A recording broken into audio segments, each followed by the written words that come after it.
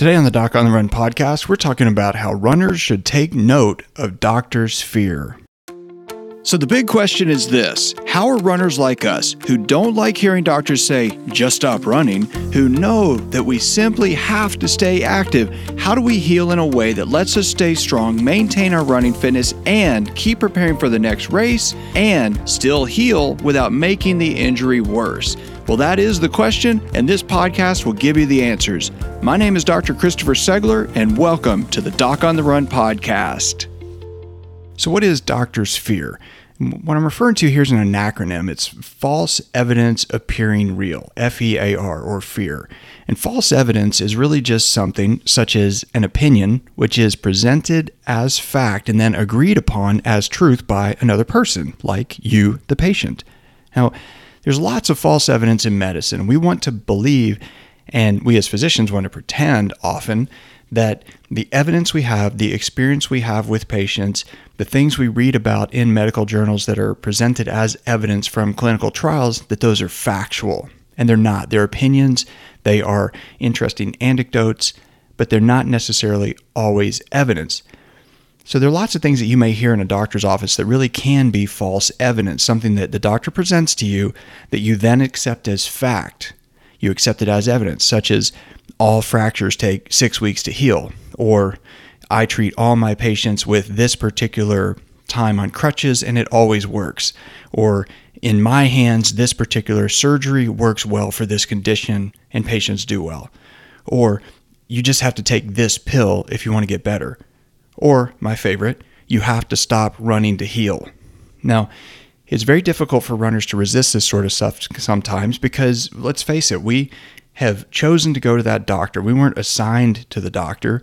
We searched online. We looked for evidence of who is going to be the best person to treat whatever condition we think we have.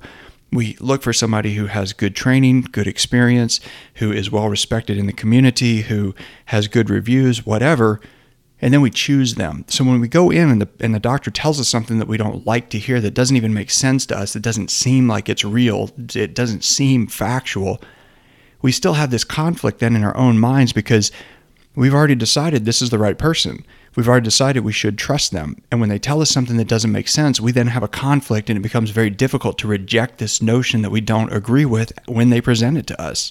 And let's face it, doctors are authority figures, and it is easy to be intimidated in a doctor's office.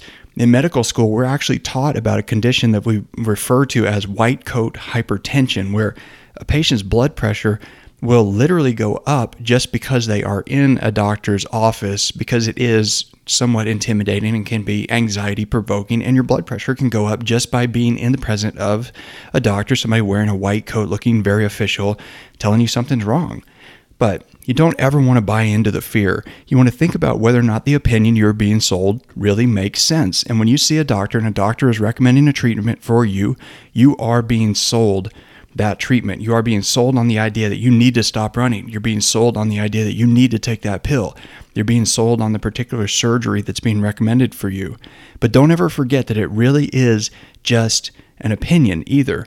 Even if it's backed by statistics, clinical trials, evidence published in medical journals, in research studies, or some sort of other very official sounding statistic that's presented to you as fact, it is just an opinion. It's the opinion that's presented from the researchers that published that study, and it's opinion that it's going to work for you when it's a completely different set of patients that was studied when they were actually studied for that particular clinical trial. So just remember, there's lots of fear that's presented by doctors, lots of false evidence, and you have to listen for it. You have to pay attention to it. And when you hear something that doesn't really make sense to you and you sense that conflict in your own mind, ask questions. Anytime that you're a runner and a doctor is recommending a treatment to you that you think isn't going to interfere with your overall goal of returning to running, you should question it. You should see if you can get a better answer, and take note whenever you hear what you think of as doctor's fear.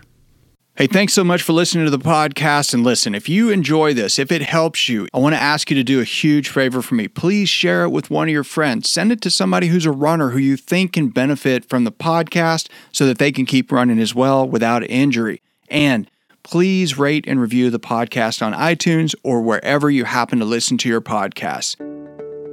If you have a question that you would like answered as a future edition of the Doc on the Run podcast, send it to me, and then make sure you join me in the next edition of the Doc on the Run podcast. Thanks again for listening.